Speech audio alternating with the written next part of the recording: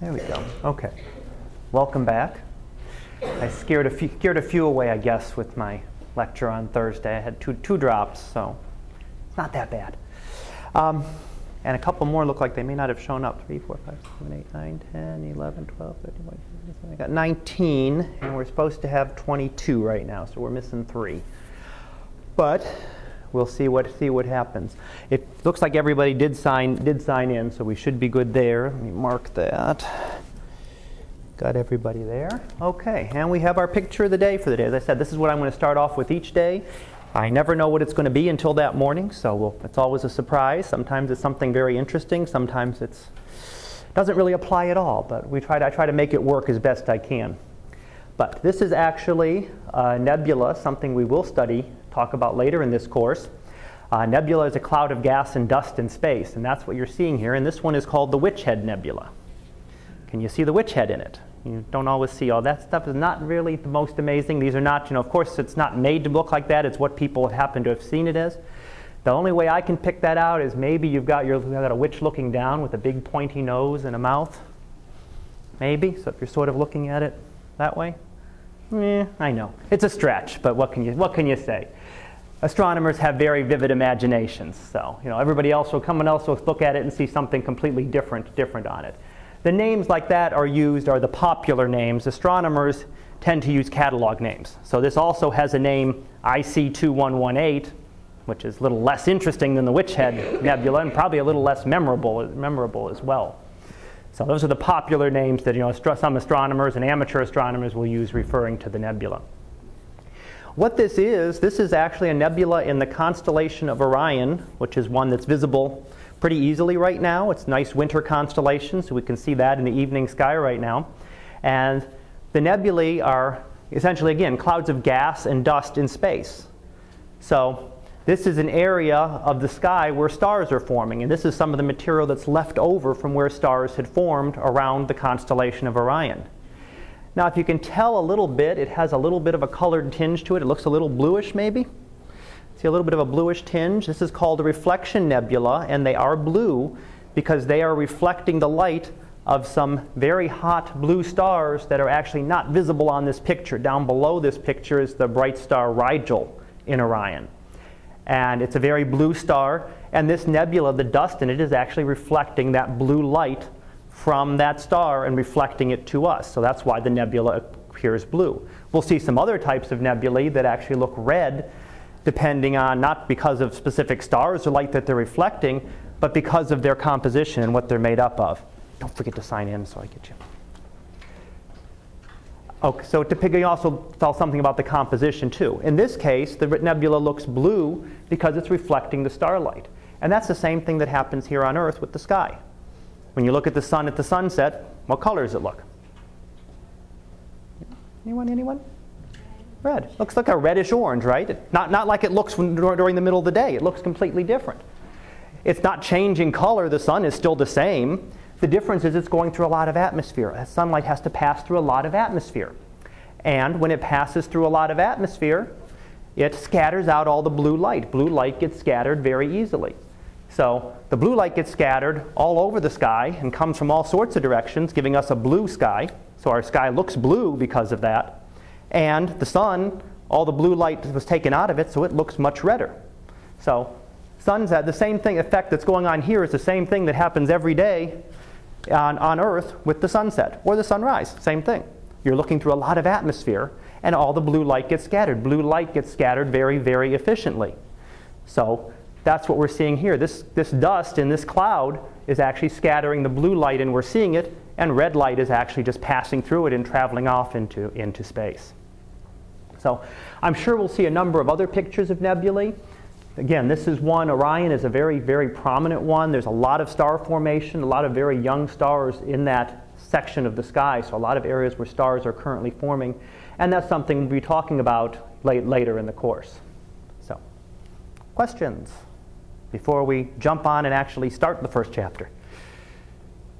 No? Okay. Let's start chapter 0 then. And yes, your textbook, as I think I mentioned last time, does start with chapter 0. Now these slides are up and available on D2L, so you actually can get them and print them out if you want to follow along that way. I will have them up, and actually a new set opens up each week. So actually if you go in there and look on D2L now, I just set it up at the beginning to start one lesson each week.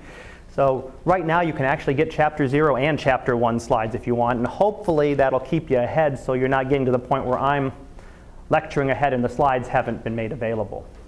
But again, Chapter 0 is a very quick summary chapter in this textbook, and it does go over a lot of material. And a lot of very interesting material that it rushes through, I think. So there's a lot of good material here. We talk about eclipses and things that you could spend a little bit more time on, but we've got a lot of other material to get to in the course. But charting the heavens is just basically looking at what the sky looks like. And there's another picture here, just a more pretty scenery picture. And almost looks like daylight, right? Looks like a daylight picture, except that you can see the stars there.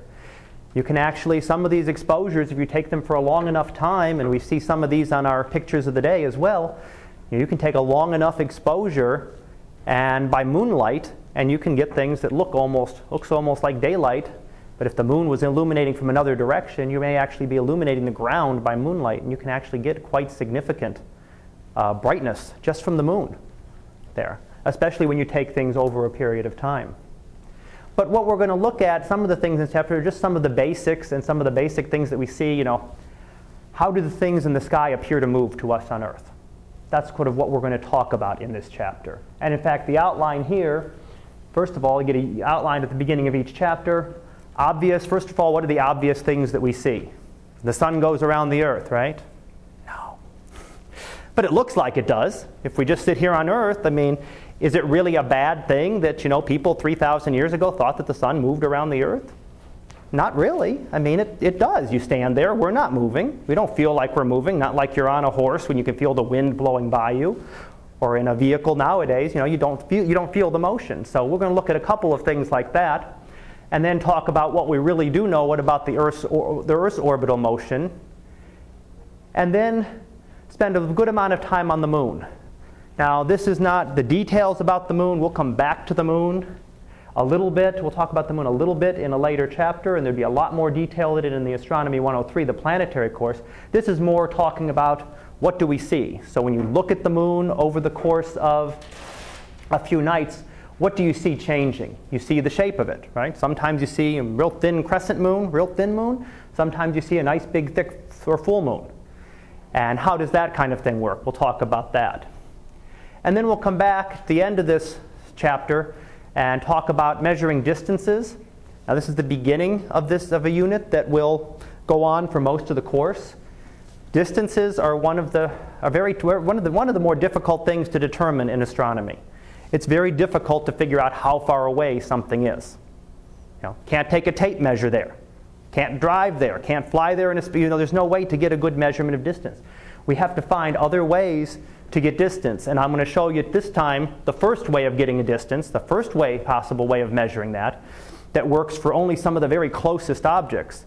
And then we'll find out as we progress through this course how we build up a ladder to determine distances. So we start with one very short rung that we can use for closer objects. Then we build up and we get more steps, and they have to build on each other. It works. It allows us to determine distances to the most distant galaxies. But each one depends on the step before it. So if you've got errors in earlier steps, it's a progression, and you can make big errors based on that. And then finally, we'll sum up just a little bit about science and the scientific method. If you've taken another science course, you've probably seen that. I think almost every science course goes through that at some point or another. So, first of all, what about the Earth? Well, a long time ago it was thought that we were special, that the Earth was the center of everything. Not necessarily a bad thought, because that is the way everything looks. If you're standing here on Earth and you were living thousands of years ago, it sure looks like everything is revolving around you, right? The stars, you're not moving around the stars. You're not moving. There's no intuitive feeling that you're actually moving. It looks like everything else is revolving around us. Now we know now that we don't occupy any special place in the universe. We're one planet one of 8 planets around the sun, which is one of hundreds of millions or billions of stars in the galaxy, which is one of many of hundreds of billions of galaxies, and we're not in any special place. But again, going back, not necessarily thinking that was not necessarily a bad thing. It's not that people were stupid. That's what was obvious at the time, and they didn't have some of the technology that we have today. What is the universe? We'll come back to the universe at the end of the course. We'll talk about the entire universe. We'll go through the origin and what might happen to the universe. But the universe is essentially everything. So all space, all time, all matter, all energy, everything that exists is the universe. That's what we mean when we say universe. We talk about everything, and astronomy is the study of that. So astronomy is essentially the study of everything. Of course, we eliminate certain, unimportant things, like we really don't talk much about the Earth. And in fact, in this course, when we get to our little section on the planets, I kind of breeze through the Earth because there's other classes that cover that in more detail. But astronomy studies everything else out there.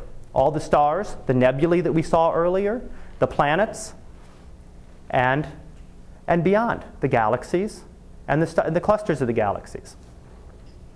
The difficulty with astronomy is that distances get so very large. You've sort of got a little scale here, jumping up real quick to universe, but there's a couple people looking at a comet. Okay, we got a nice beautiful comet visible right now, if you happen to live south of the equator. Sorry. Doesn't work up here. Can't plan those to work for the class. But, there's some people looking at a comet. That's something we can understand. That's a size scale we can comprehend. At least I can. Size of the Earth, that gets a lot harder. I mean, we know there's the Earth. We know it's big, but can you really imagine how big the Earth is? I mean, most people haven't made a round-the-world trip. It's big. But trying to get an idea of the scale of it and how many times bigger it is than what we're used to on an everyday basis is very difficult. And when you get up to the others, it's essentially impossible to really imagine those kinds of sizes. As you get to the Earth being one of the planets, the sun with the planets being just a tiny part of our galaxy, buried in there, but that box isn't even near to scale. You need a little pinprick, and it would be a tiny fraction of that. That would be where our sun is in compared to the galaxy on that scale. And then our galaxy and the galaxies around it are just one of many galaxies in the universe. So there's a lot out there, and we're just one little tiny piece of it. When we talk about distances, we'll talk about a couple different units for measurement. One of the big ones is called the light year. A light year is how far light travels in 1 year, about 10 trillion miles, which everybody knows, right? You know how big 10 trillion miles is? 10 miles, okay, I understand 10 miles. 10 trillion miles, that's very big. Let's put it a little bit more into perspective. How far away that is, the sun, got a little bit better idea. Okay, the sun's relatively close to us in the universe. The sun takes about 8.5 minutes for the light to get to us.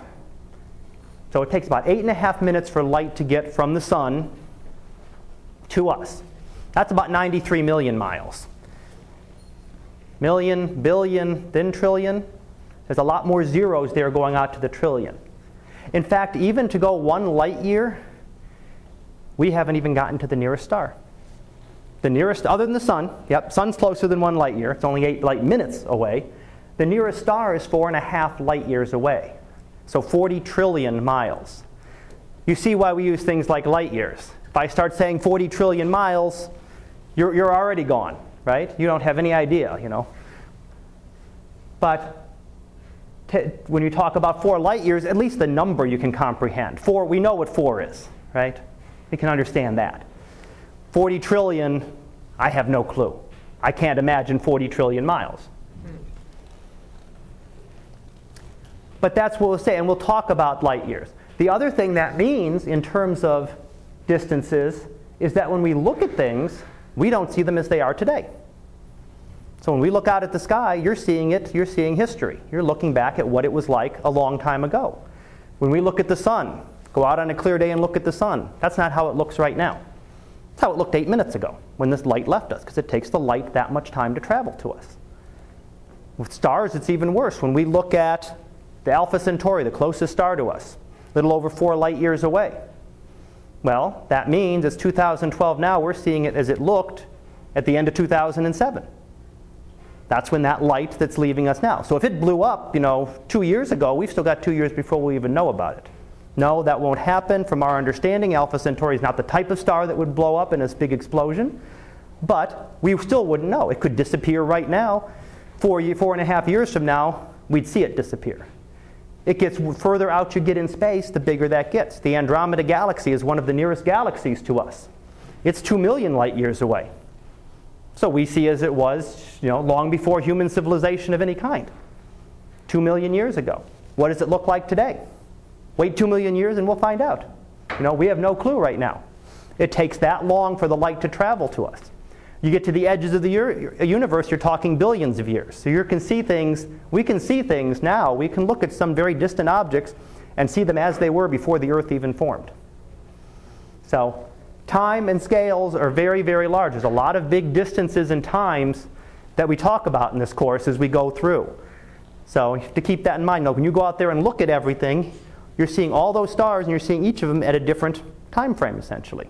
One you might be seeing as it was 700 years ago. One might be 15 years ago. One might be 1,000 years ago. Just depending on how far away they are. Okay. And what we see, you go out there and look at everything. When you look at the sky, it looks like it's a nice big sphere. Now that's what the ancients thought. There was this great big sphere and all the stars were stuck to it. Or all the stars were little pinpricks in the great celestial sphere, hiding the heavens, which was very, very big and bright. And that was just that. That was there. Everything looks like it's at the same distance. Now, you might vaguely recognize this constellation. It's one of the ones that people can actually pick out usually. That's Orion. A big bright box, 4 stars here and then 3 stars in the belt. That's one that's very prominently visible in the evening sky right now. But we don't see that three-dimensional view. When you look out at the sky, it looks like they're all the same distance, right? Looks like a big sphere. But in reality, when we actually measure distances and we learn how to tell you how to do that, we find out that certain stars, this red one here is one of the brightest stars in Orion, Betelgeuse, is actually relatively close. Some of these stars in the belt of Orion are actually several times further away. Rigel, the one I mentioned earlier, is this one right here. And it's located, somewhere in between. So even though they're all at very big distances, it's just our projection that we see it from where we happen to be located. And that does mean that, contrary to all the science fiction movies that like to use constellations or refer to constellations, and you're in Orion, you're in this, there is no being in Orion. If we traveled out, if you happen to live on one of these, you happen to live out here, well, half the stars in Orion would be to one side of the sky for you, half the stars would be on the other side. It's only the projection of where we happen to be. If you went someplace else, you'd get a completely different pattern of constellations. It's just where we happen to be, what patterns we happen to see. So it depends on exactly where you are. And again, the scale you're looking at there for Orion is about 1,000 light years. So many of the stars in Orion, we see them as they were 1,000 years ago. We were just looking at one relatively close to Rigel. There it is right there. Maybe about 800 light years away, plus or minus. I'm just estimating off of that. So that picture we saw today, again, was what that nebula looked like 800 years ago. So in the year around 1212 instead of 2012. But again, that's what we see. We see everything as being on a celestial sphere, and that's what we tend to use. Because that's the way everything looks. We know it's not correct. We know it's really three-dimensional, but it's much easier to do this because this is the way everything looks. And what we have is what we call the celestial sphere is just the sphere of the stars. So when you look out at night, you're seeing what astronomers call the celestial sphere.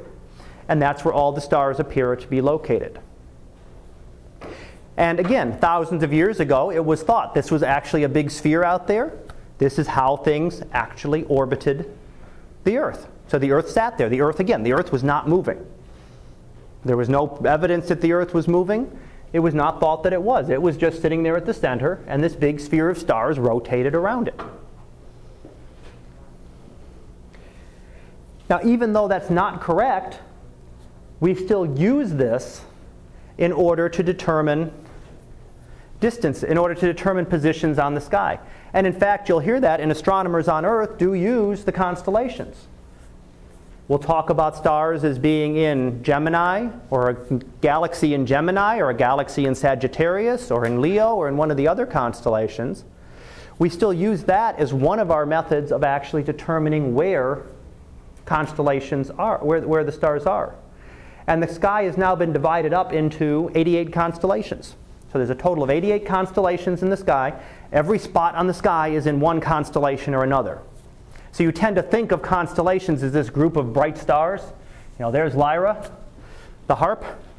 Looks like a harp, yeah, I know. But there's actually a bigger, the constellation itself is actually a block of the sky. And it's sort of like considering in the US where the states are, right? You know, every part of the continental US is in one state or another. Whether there's people that live there or anything else, there's a border, and you can point. If you point to the map, you're going to either be in one state or another. You do the same thing with the sky. You're going to be in one of those 88 constellations.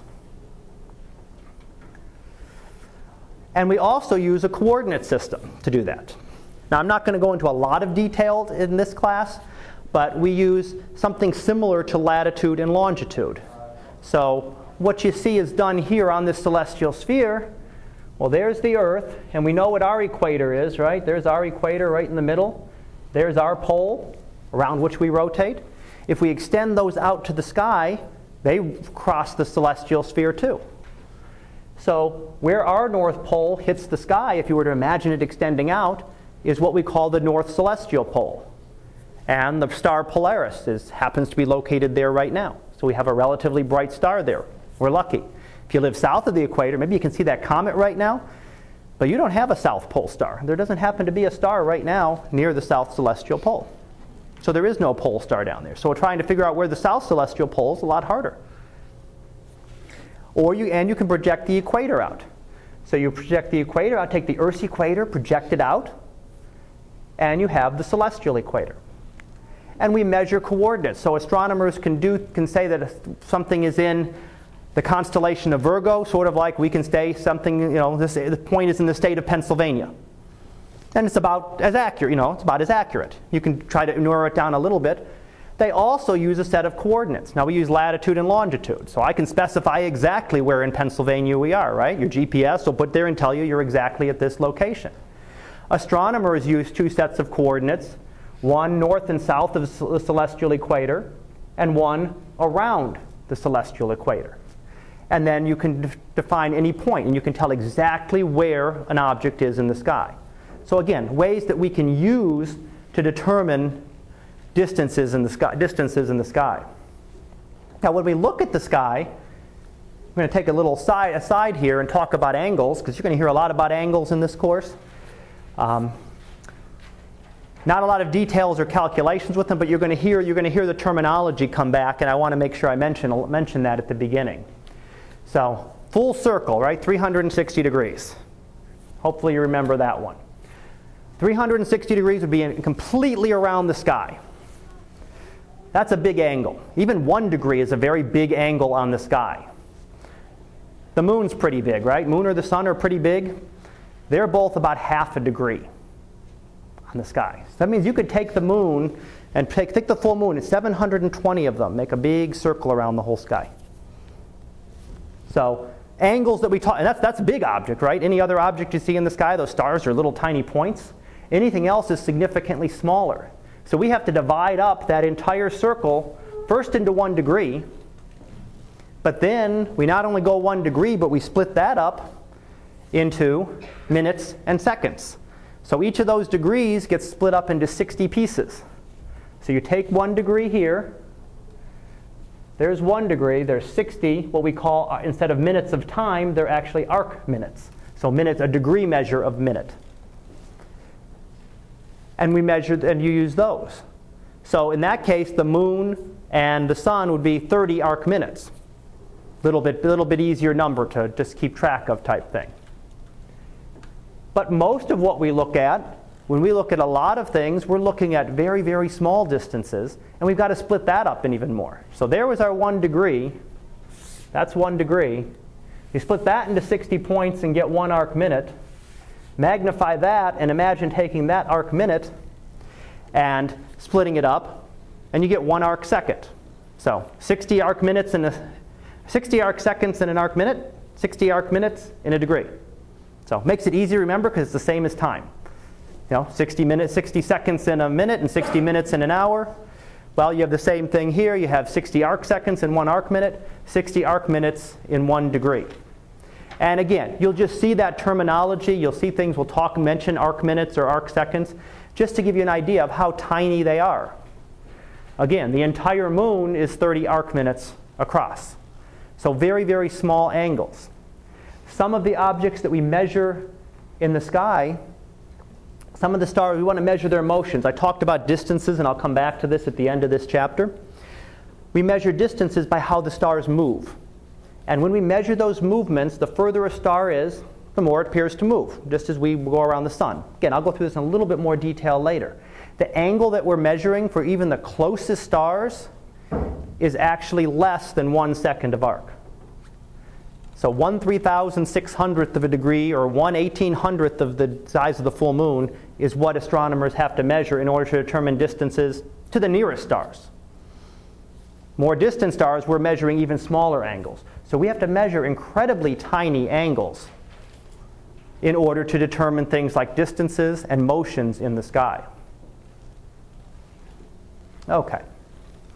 So again, you're just going to see that terminology come back. I wanted to make sure you've seen it a couple times here.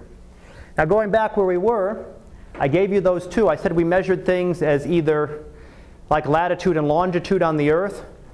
Sort of, you can specify exactly. I can tell you something's in the state of Pennsylvania, or I can say it's latitude, 41 degrees and longitude 78 degrees, and I can narrow it down exactly. Same thing we do on the sky. Instead of latitude, which is north and south of the equator, on the celestial sphere, we use what we call declination. So declination just tells you, the declination of a star tells you how far it is above or below the celestial equator. Positive if it's above, negative if it's below. So the comet Lovejoy that just happened to pass close to the sun and is back invisible now from Earth has a very negative declination. It's way down towards the south celestial pole. So we can't see it up here. We never see anything down there because the Earth's in the way. If we had a nice clear Earth, or dig right through the Earth, we could see it. But we don't have that advantage. If you happen to be down in South America, Africa, Southern Africa, Australia, then you can see it very easily. So declination just tells you how far above or below the celestial equator you are. And that's measured in degrees. Right ascension, astronomers don't like to do anything simple, isn't measured in degrees. Right? We measure in degrees. Latitude and longitude are both in degrees, so it's easy. Well, astronomers can't do it simply. You'll find that out. Luckily, you don't do the measurements. I'm just giving you the basics to learn the details, to learn the basics of it. Right ascension is measured in hours, minutes, and seconds from wherever the sun happens to be at the vernal equinox. So there's a position on the sky. That's where the sun is on the first day of spring. And we measure around the sky from there. Now we have to pick some point to measure, to measure things like right ascension or longitude from. We have to determine a point where we're going to start making the measurements.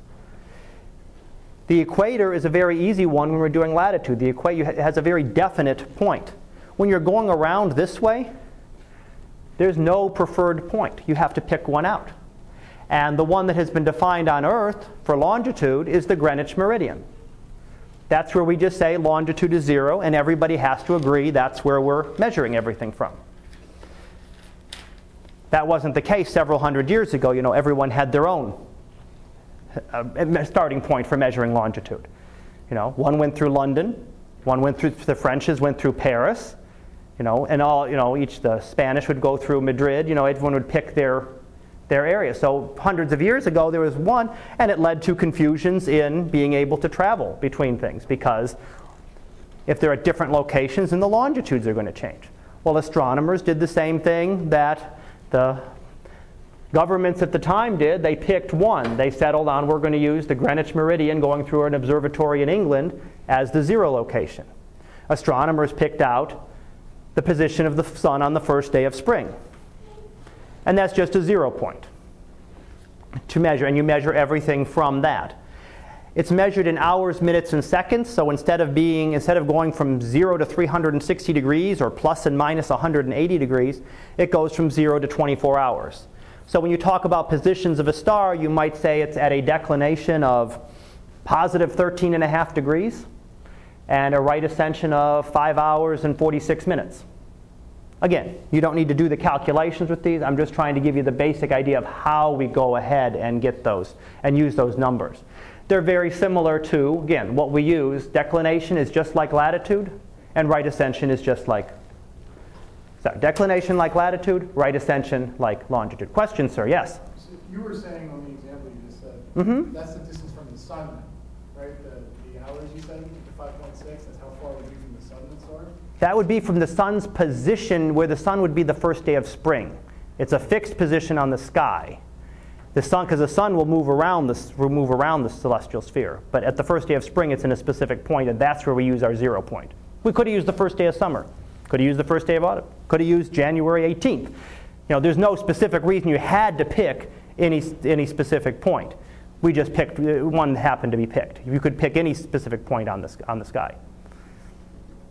Okay. So what is the Earth doing? I said everything looks like everything else is moving, but the Earth is actually Earth is what's actually doing the moving, or some of the moving. Everything's actually moving. The Earth's moving around the sun's moving around the galaxy's moving around other galaxies, so everything's in a nice big complicated motion. Let's step back and look at the most basic one. We're going to ignore for now. The sun's just staying still. So ignore for the fact that the sun is moving, because we're all moving with it, and that really doesn't change anything. But the most obvious motion that we see in the sun and the Earth is the daily motion, right?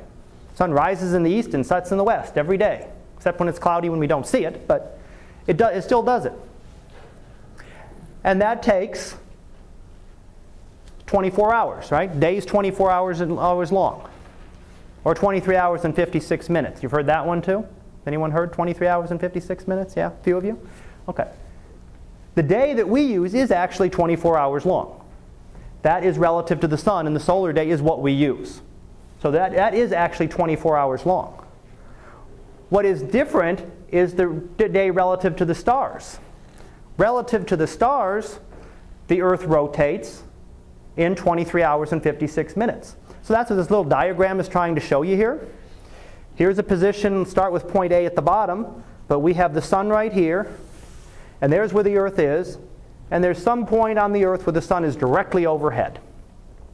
Okay? Then we let the Earth rotate once, so the Earth is spinning. And 23 hours and 56 minutes later, that same point is directly overhead again, but it hasn't pointed to the sun. Relative to the stars, this arrow is in exactly the same position it was, but not relative to the sun. Why? Because the Earth hasn't stayed in the same spot. The Earth is orbiting around the sun. So instead of the Earth staying here, the Earth would have been here if it hadn't moved at all, if it was just staying still. It's actually moved a little bit. About 1/365th of the way around the sun, 1 day's worth of its orbit of a year. It's moved a little bit, about 1 degree. So it takes that a little bit more time each day to come back and get the sun directly overhead, get the sun back to the same spot. So we have what we call a solar day. That's what we use. That's 24 hours. That's correct. That's what we use every day. And that is correct. That's how long it takes to get back to the sun being in the same position. So at noon, 1:15 right now for us is noon, but at noon, 24 hours later is noon again. The sun has come up. But the Earth has actually rotated a little bit more than a full turn, because it not only went from here to here, that's 1 full turn rotated, it's actually had to go a little bit more to get the sun back. So this is 23 hours and 56 minutes. That's 24 hours. And that's what it takes to get the sun back. So our day is relative to the sun. That's what we use, and that's what we use on the Earth. Relative to astronomy, we use what we call the sidereal day, which is relative to the stars. That's what we call the sidereal day, is relative to the stars. So 2 different days. Let's see, 2 different days, 2 different months, a couple different years, all sorts of different ones. But again, the 24 hours is not wrong. It does take the Earth 23 hours and 56 minutes to spin on its axis once. But in terms of the time that we use, we measure everything relative to the sun, not relative to the stars. If we kept time by the stars, then our day would be 23 hours and 56 minutes long. And then you'd have real fun trying to do solar observations, because it would change by 4 minutes every day when you had to make your observations. So it would really be a mess. Now that's one motion that we see. So that's an easy one. You see that. One you don't see quite as easily is the yearly motion of the Earth around the sun. Although you may notice, if you've ever gone out and looked at the constellations, I mentioned that Orion is nicely visible right now if you look in the evening. Come back in 6 months, you won't see it. It's not there, it's gone. Didn't go anyplace, it's still exactly where it's always been, but now the sun's in the way. And that's what we're looking at here. This is what constellations we see depends on what time of year it is. So in December and January, right in here, we prominently see constellations like Gemini, Cancer, are very visible. Leo, visible from this semester. These will be the constellations that would be visible at this point. Some of the constellations will be visible. But we're not going to see things like Aquarius and Capricornus. Why not? Because if we're right here, we can see them, but you got to look through the sun.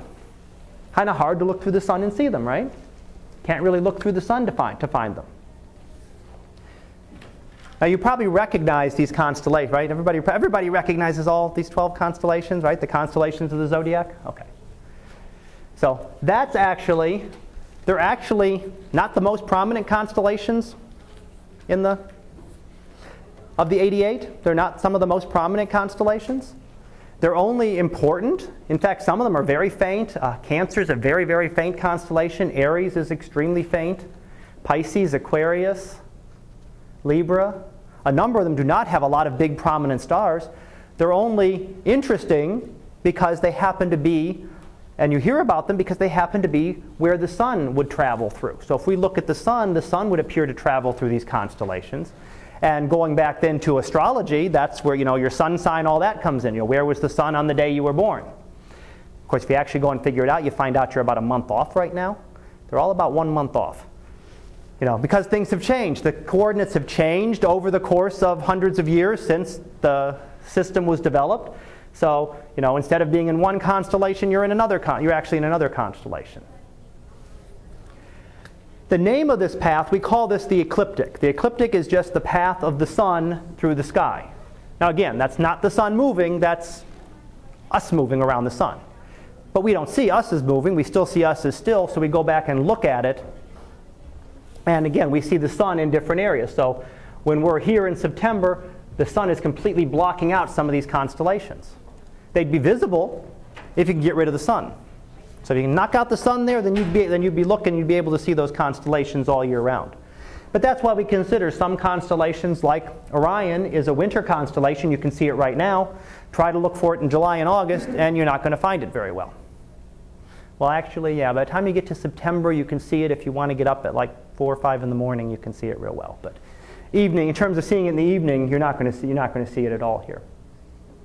So those are the 12 of the 88 constellations. We call them the constellations of the zodiac.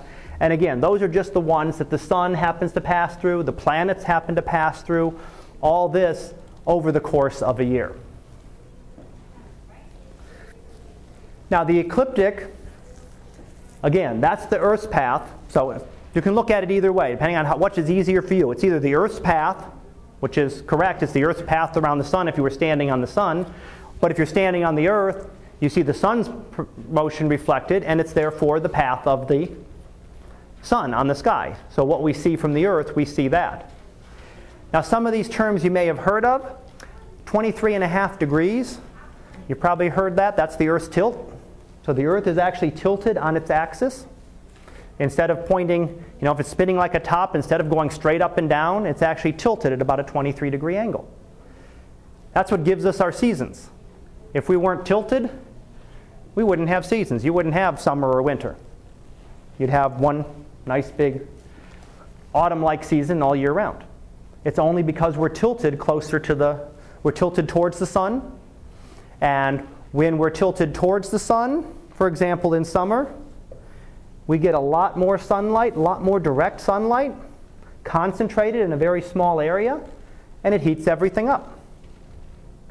When we're in the winter, right here in the northern hemisphere, we're tilted away from the sun, and therefore the light gets spread out over a much larger area, so that same amount of energy from the sun, instead of heating this little small area, now has to try to heat a much bigger area. And what else changes? What are the days like now? Real short, right? Sun rises late and it sets early. So the sun isn't up for very long to heat things either. So those two combinations together is what causes the seasons. Now, one of the things that a lot of people try to think of the seasons is you think it's being closer to the sun or further away.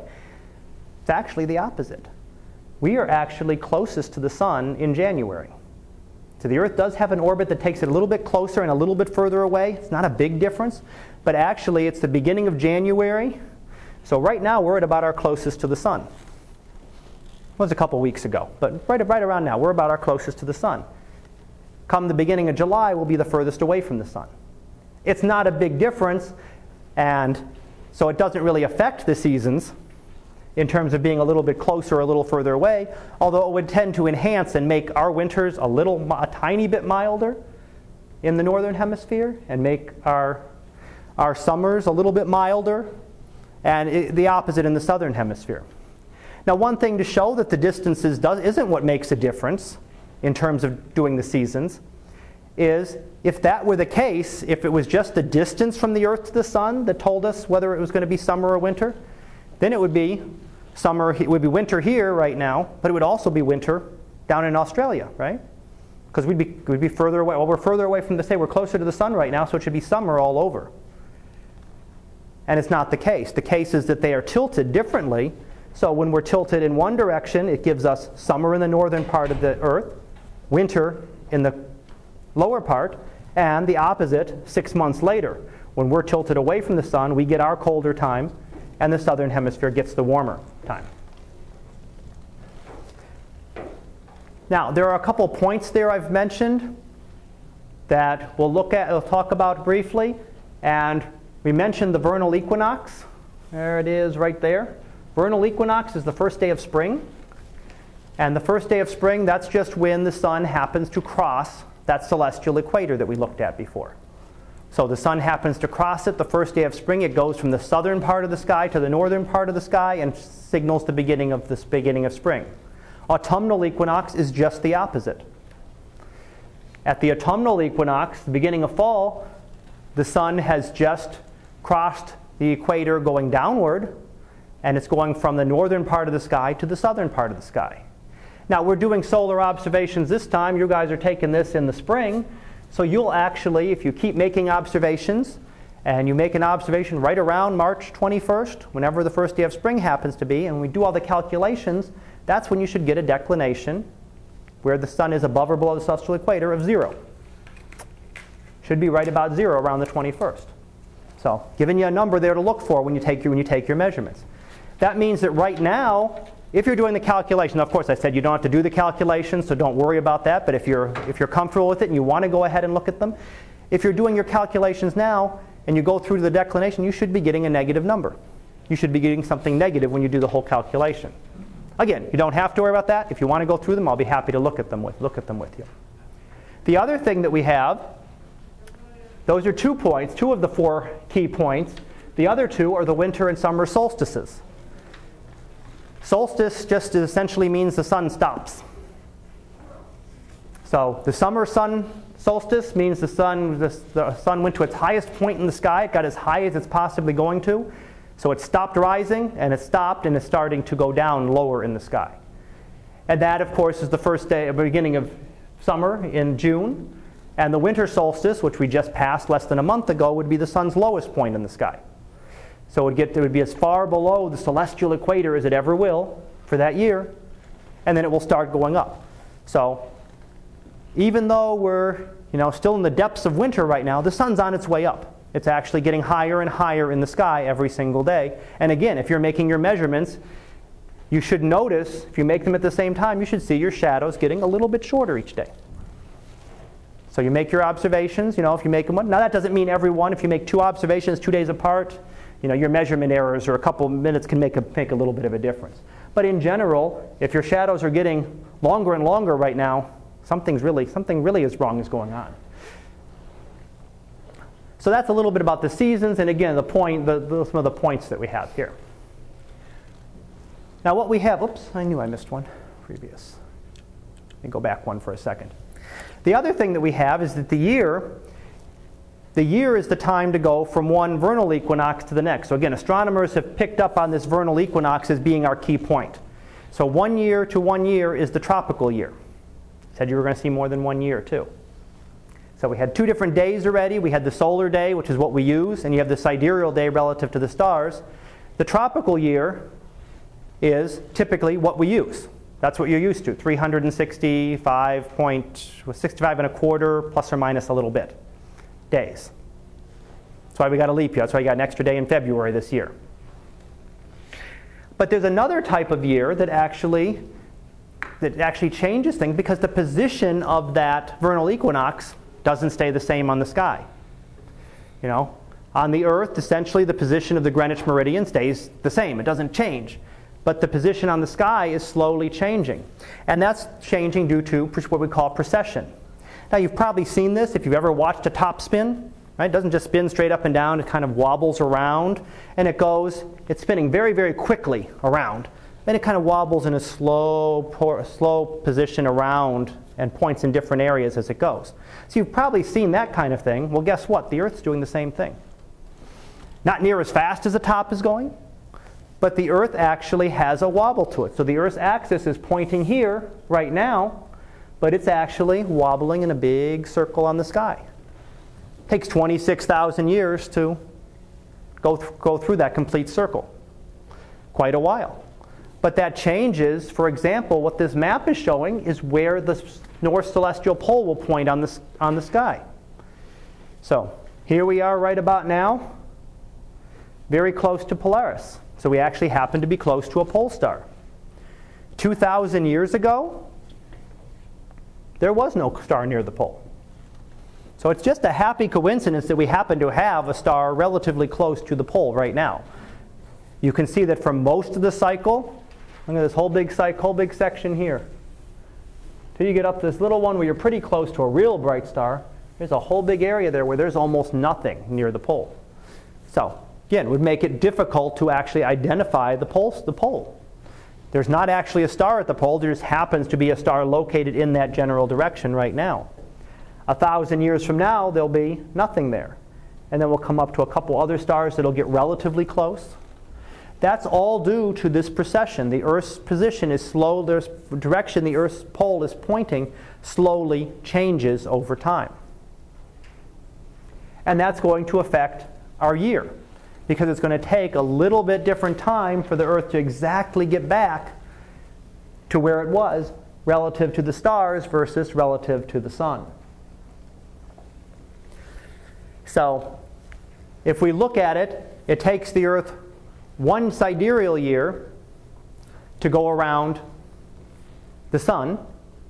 That would be how long it really takes to orbit, sort of like that 23 hours and 56 minutes that it takes the Earth to orbit, to rotate once. Get my word straight this time. All right. And there's also it's what we call the tropical year, is what we use. So the tropical year goes more by the seasons. That's what we use. So we follow the tropical year. That means that July and August will always be summer. So July and August will be summer. We're following the seasons in this. We're following the sun. The sidereal year uses the constellations.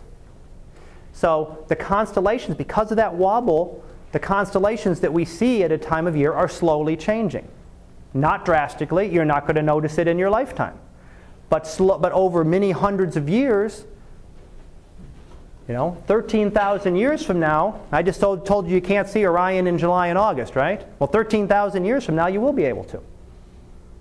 Then the Orion will be up there because we'll have gone halfway around that pole, and now everything will be switched. But it's a very slow effect.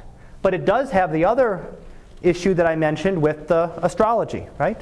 The signs of the zodiac. They're all slowly changing. All the positions of the constellations are slowly changing because of this precession.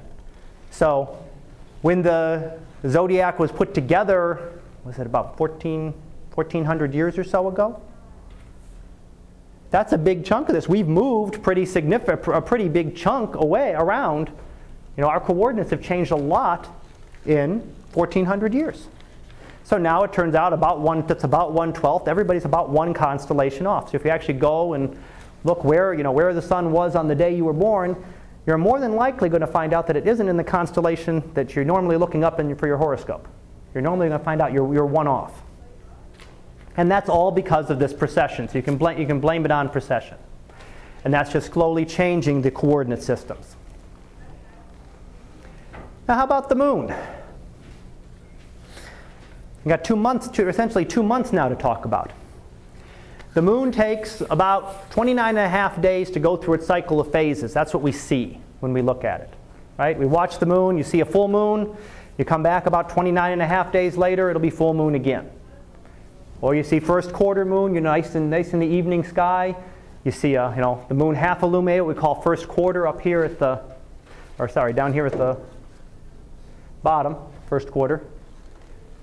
So you see first quarter moon, 29 and a half days later you see that again. That's how long it takes the moon to go through its cycle of phases. That's not how long it takes the moon to orbit around the Earth once. Because the same thing is happening. The whole system is moving.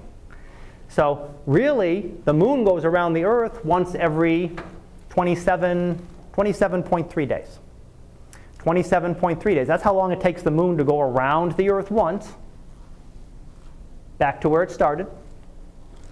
But because the whole system, the Earth and the moon, has moved now not just 1 day's worth, but 1 month's worth around the sun. We've moved a lot further because it takes the moon 27 days to go around once. The Earth has had a lot more time to move. It takes the moon over 2 days to catch back up to where the sun now is from the Earth's point of view. So we go through and we see that. So we're going to see 2 different days. We see a synodic month relative to the sun. So relative to the sun, it takes the moon 29 and a half days to go through its phases.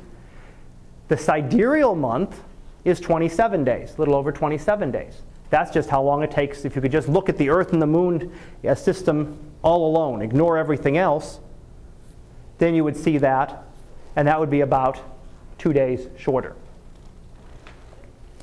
The phases of the moon that we see are simply due to the moon, different parts of the moon being illuminated.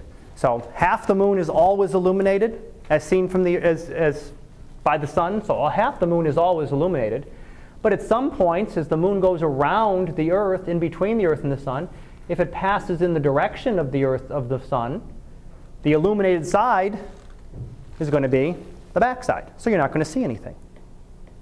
So half the moon is still illuminated, but you can't see that, right? You can't see that from the Earth. So sometimes the terminology is used dark side of the moon. It's not really a dark side. It really is the far side of the moon. It's always far away from us. That side does never point towards the Earth. We'll come back and talk about that a little in a later chapter. But half of it is always illuminated. And depending on its positioning, we can see either just a little bit of that illumination, more, or when it's on the other side of the Earth, we may see all of it. Now, when we do, we'll mention eclipses here in just a minute. If you happen to be, we had a nice lunar eclipse last month, if you happen to be on the west coast of the United States. Didn't make it over to this. Everything's set before it got over to us this time, so we still got a few years to wait before a good one. But at this point, this is also the point where you can get the eclipses. At a full moon, is when you'll get an eclipse, because the moon has the opportunity to pass through the shadow of the Earth. Now it doesn't always, because of this. If you see here, the moon's orbit is kind of not exactly in line. It's a little bit up or down. So depending on exactly where the moon happens to be positioned when the eclipse occurs, most of the time the moon passes well above or below the Earth's shadow and we never see anything. Once in a while, once or twice a year, it'll actually pass through that shadow and get blotted out by the Earth's shadow. So it'll get dark. So the moon will slowly disappear. It'll be a nice full moon and it'll slowly disappear. If you've ever had the chance to see a lunar eclipse, I think there's a good one coming up in 2 or 3 years from now. There's a good one that actually will be visible from the eastern part of the U.S. We're sort of in a little eclipse drought for this part of the country right now. But here, I'll come back to eclipses in just a minute. But again, just a good, quick, basic overview of phases. We have what we call full moon. Start there. That's the one everybody's heard of, right? Full moon you've heard of. The opposite, when you don't see anything, we call it new moon. So essentially that's considered the moon going through its cycle and starting over. So it's a new moon. In between, the other one you often see, you see the crescent phase of the moon, which is if it's less than half illuminated. So we see less than half of the illuminated surface. That's considered a crescent phase. That can be an extremely little crescent or a very thick crescent, just depending on the exact timing when you're looking at it. If it's very close to new moon, you're going to see a thinner crescent, and it's slowly going to get bigger and bigger over the coming days. So if you ever go out and see one evening, see a nice thin crescent moon as the sun is set, after the sun is setting, go back a day or two later, watch the moon. You'll see it actually get bigger and bigger, and within a week, you'll be up to first quarter. First quarter is half the moon. We see half of the moon's surface illuminated, half of what we see is illuminated. And then the other one we have, this side is actually the gibbous phase. So we have crescent, quarter, first and third quarter, gibbous, G-I-B-B-O-U-S, since I didn't put that up on there, and then full. So those are just the different phases, and I suggest you go out and look as you have clear nights, or look from your window right now if you don't want to get out and get too cold. It's a little chilly out there at times. And watch, just watch it over the course of a few days, and you'll see, you can very easily see it change from one to the other from night to night. Now eclipses, I mentioned, let's come back to eclipses here. First eclipse to mention is a lunar eclipse. This is the one that occurred in December. So again, if you happen to be out in California in December, you would have been able to see this. California, Colorado, once you got too much further east, got to the eastern part or towards the Mississippi, you really didn't see anything. But what happens here is you have the light from the sun, and just like anything else, the Earth, the big solid object, is going to block some of that light and form a shadow. If the moon's orbit happens to be just right that it moves into the shadow, then it's going to darken. It's going to start to disappear. And if you watched a lunar eclipse, you'll see a little bite taken out of the moon, just a little tiny bit, and it'll slowly get bigger and bigger over the course of about an hour. And then at what we call total lunar eclipse, when it's completely in the shadow, which we call a total eclipse, it'll be very dark, and the moon will look a deep red. So the moon doesn't quite disappear. If the Earth had no atmosphere, the moon would be gone. You wouldn't see the moon. It would disappear and would be gone for an hour. Then it would come back. It wouldn't be gone forever. But because we have an atmosphere, remember what I just talked about with that picture of the day and red light? Well, red light gets bent through the atmosphere and actually gets bent into the shadow. So instead of this shadow being completely dark, it's actually got red light going into it. So some of that red light gets bent through. It kind of gets focused. You can almost think of the Earth's atmosphere as a little lens that just kind of focuses the light into there, focuses the red light in. So put some red light in there. So if you actually see a moon in total eclipse, it doesn't disappear. It actually looks red. So it'll actually look this very deep red color. So a lunar eclipse occurs, again, you've got the Earth, and the moon passes into its shadow.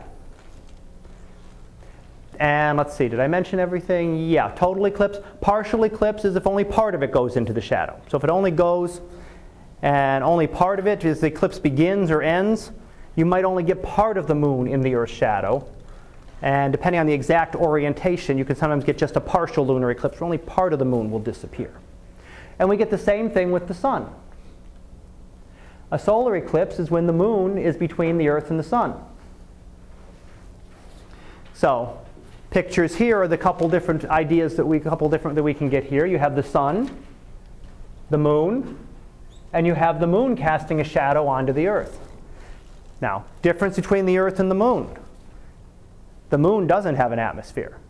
So there's no bending of light around it. It simply blocks out everything, and you get this completely dark shadow over the face of the Earth. And here's an example right here. That's actually a picture. That's not a cloud. That's actually the shadow of the moon on the Earth. So if you have the chance to see a solar eclipse, much rarer, you actually would see the sun slowly disappear. So you'd see as the moon passed in front of the sun, you'd see a little bit of the sun taken out, a little chunk like this. And that would slowly get bigger and bigger as the moon moved over, if you were at the area of total eclipse. And eventually, the moon would completely block out the sun. Completely. It would get dark. It would be, it could be 1 or 2 in the afternoon. It will get dark like nighttime. You're blocking out all the light from the sun. I know it's showing a little halo around there. I'll mention that in a second. But the sun, you're completely blocking out the sunlight. So it would get dark for, depending on the length of the eclipse, could be a couple minutes up to about 7 or 8 minutes. And it would get completely dark. So you can imagine why thousands of years ago eclipses could be a terrifying thing. We didn't understand them. Where'd the sun go? Is it coming back? And especially the fact that they are so rare. We don't see. Anybody ever had the chance to see a solar eclipse?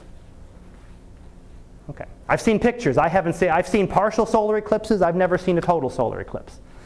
So it's not that typically the typical person gets to see one in their lifetime. So you can understand why it was such a scary thing. The sun just disappeared. Something's eating the sun. It's going away. And the other interesting thing is to talk about how bright the sun is. The sun is so bright that even with a big chunk taken out of it, you don't notice the difference. So if you don't look up, you wouldn't happen to look up at it, and if a partial eclipse was going on right now and it was nice and sunny out there, and you didn't happen to look up at the sun, you wouldn't notice it. You don't notice it getting dark until you block about 90% of the sun. You've got to block 90+% for it actually to start to look dark. But it will, the crickets will start chirping, it'll get dark. If you got automatic street lights, they start coming on, your automated lights will all start coming on. It will be nighttime for 5, 6 minutes in the middle of the day. So it is. If you ever get the opportunity, and I'll show you in a minute, there's actually a couple coming up in the next 10, 12 years where you have a chance in this part of the country. Now, if you're going elsewhere, of course, you have more opportunities to actually see a solar eclipse. But it is an amazing, I've seen pictures, and it is an amazing sight. I mentioned this halo around it. We'll talk about that a little bit more when we actually get to our chapter on the sun. But the halo around this is actually what we call the corona of the sun. The corona is the sun's atmosphere. We don't see it most of the time.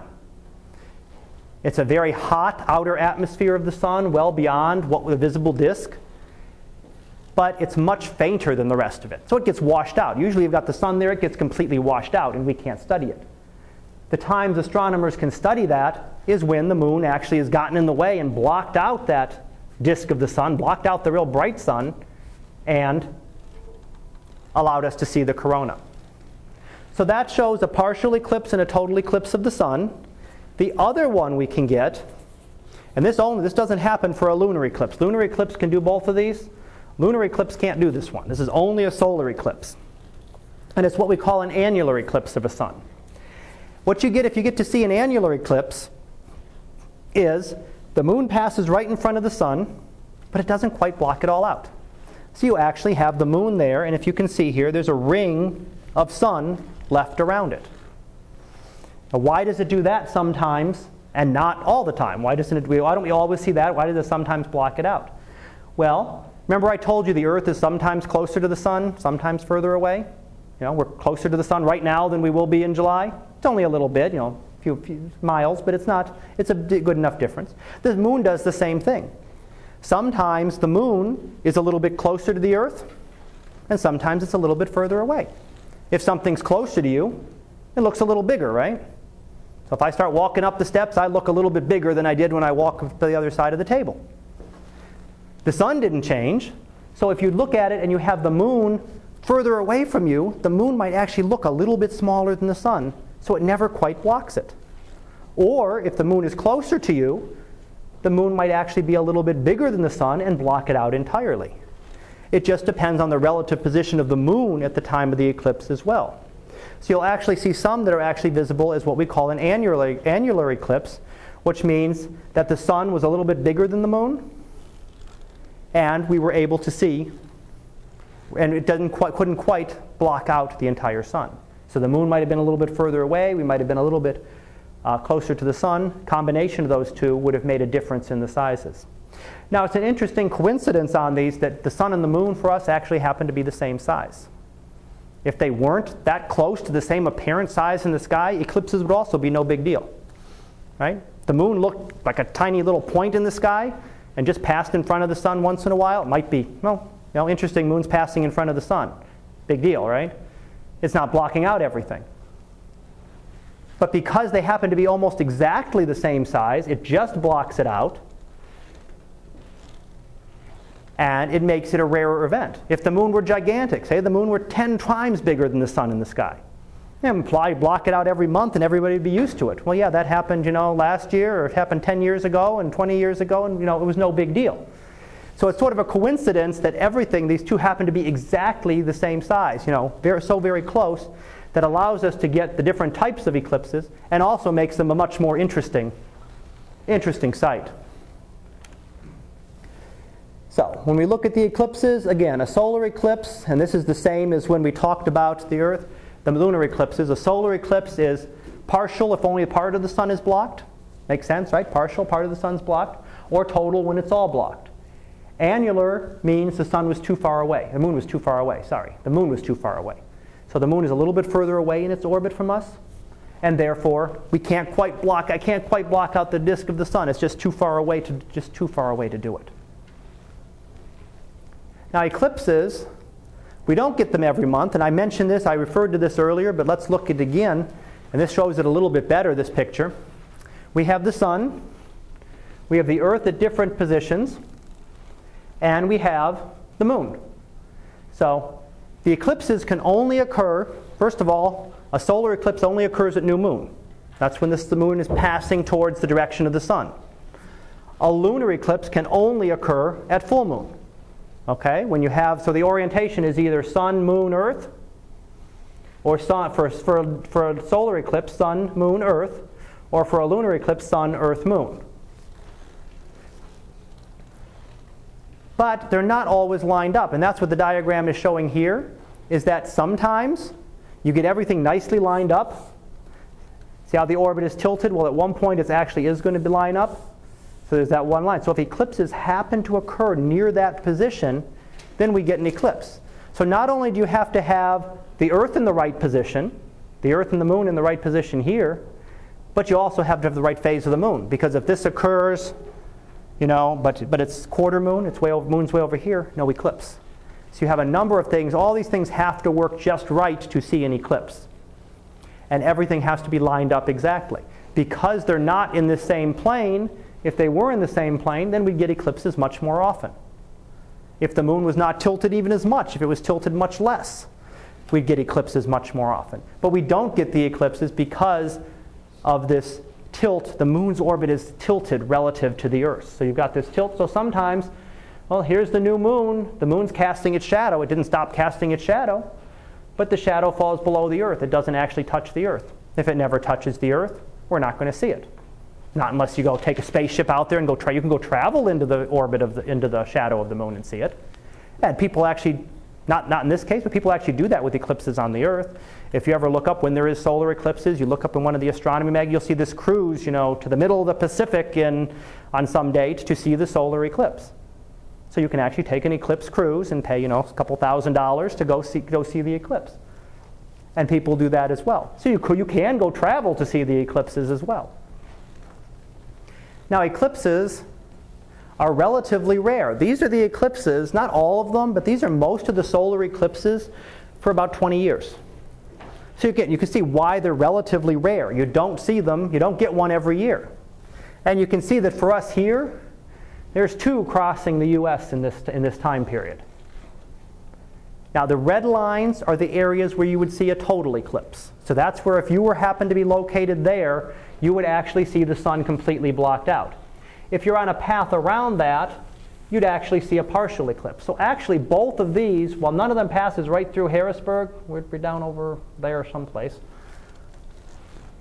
you would see a partial eclipse on these 2 days. So you can hope for a nice clear day on August 21st of 2017, and the next one is April 8th of 2024. So you got, what, 5 years and 9 years to wait. Those will be the next ones there. But again, they do things like if you really want to go see one, you can pay and go see an eclipse cruise, and here's one coming up this year, November 13th. Question, sir? I was about to ask you if you could go back a couple more slides, because there was a note that I was a note comment. Give me just a minute. Let me finish up and I can go back to it at the end real quick. So what you have, so you can go see that eclipse. Here's one down in Antarctica in 2021. But those, you can see how relatively rare they are. I mean, most of the area in 20 years, most of the area of the globe will not see an eclipse. How about Russia? That's that gigantic country, right? Look at that. One little eclipse up in northern Siberia is all in that 20. That's a big country too. So they're not a very common event. In fact, we're kind of lucky here that we're getting 2 very nice ones. I mean, here's one going up through, looks like it's going up through like Indiana and just right over the Great Lakes, right over Erie and Ontario. So that should be a relatively nice one for us here coming up in 9 years. So if you're still in this area in 9 years, or if you go in that direction, that's one you can actually, you can travel relatively easy if you want to get closer to the actual total eclipse path. Then you just got to hope for clear weather. Eclipse isn't going to wait for you. If it decides to rain that day where you are, you're sort of out of luck too. Okay, let me see where we're. Okay, let me do the distances and I'll finish up. I've got 2 slides on distance, I think, and then we'll finish up there and then finish this, so we won't be too far behind since this was last week's material. First of all, this is just a quick measure of one way of measuring distances. You don't need to worry about the calculation. In fact, it's sort of what you're going to be doing eventually for the solar ones. You're going to do something quite similar to this. And in fact, you're making the measurements right now. But this is one way to determine distances to something. You're doing a different kind of measurement, but similar calculation. But one way to determine distances to something that you can't see is to use trigonometry. So you look at this tree here, you find out it's straight across at this point, and you get another observer here, observes it to be at some angle.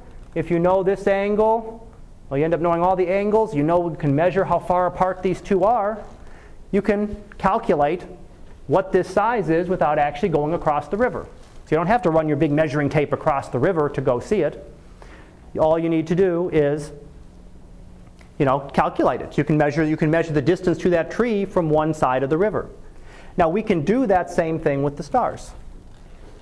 We can look at a star from 2 different positions and use this to measure its distance. And what we do is called parallax. So example here is, say, for example, you look from a telescope on one side of the Earth and you look at this object, and you look at a telescope on the other side of the Earth and look at the same object. Okay, well, we know how big the Earth is. We can calculate that. So we know how far apart these 2 are. And we can measure the angles, how much that object seems to change its position. And we can determine how far away it is.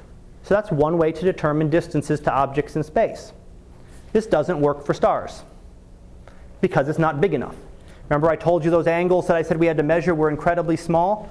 Well, they're so small that you wouldn't even be able to measure them on this kind of baseline. That star was so far away that we would not be able to measure it. What we have to do is actually go a step further and use the biggest baseline we can possibly get. You think the size of the Earth is as big as we can get, right? How can we get bigger than the size of the Earth? Well, the Earth is moving. So if we wait 6 months from right now, we're here, sun's here, 6 months later, we're way over here. Without doing anything, 6 months later, we've moved a big chunk of the way. And that's an even bigger baseline. Even with that, that angle is less than that 1 second of arc. So took that degree, divided it into 60, took each of those, divided them into 60. We're still less than 1 second apart, even using that biggest baseline. And that's as big as we can possibly get, unless you want to go to another planet. Go do it on Mars. Go do it on one of the moons of Jupiter. You could go further away.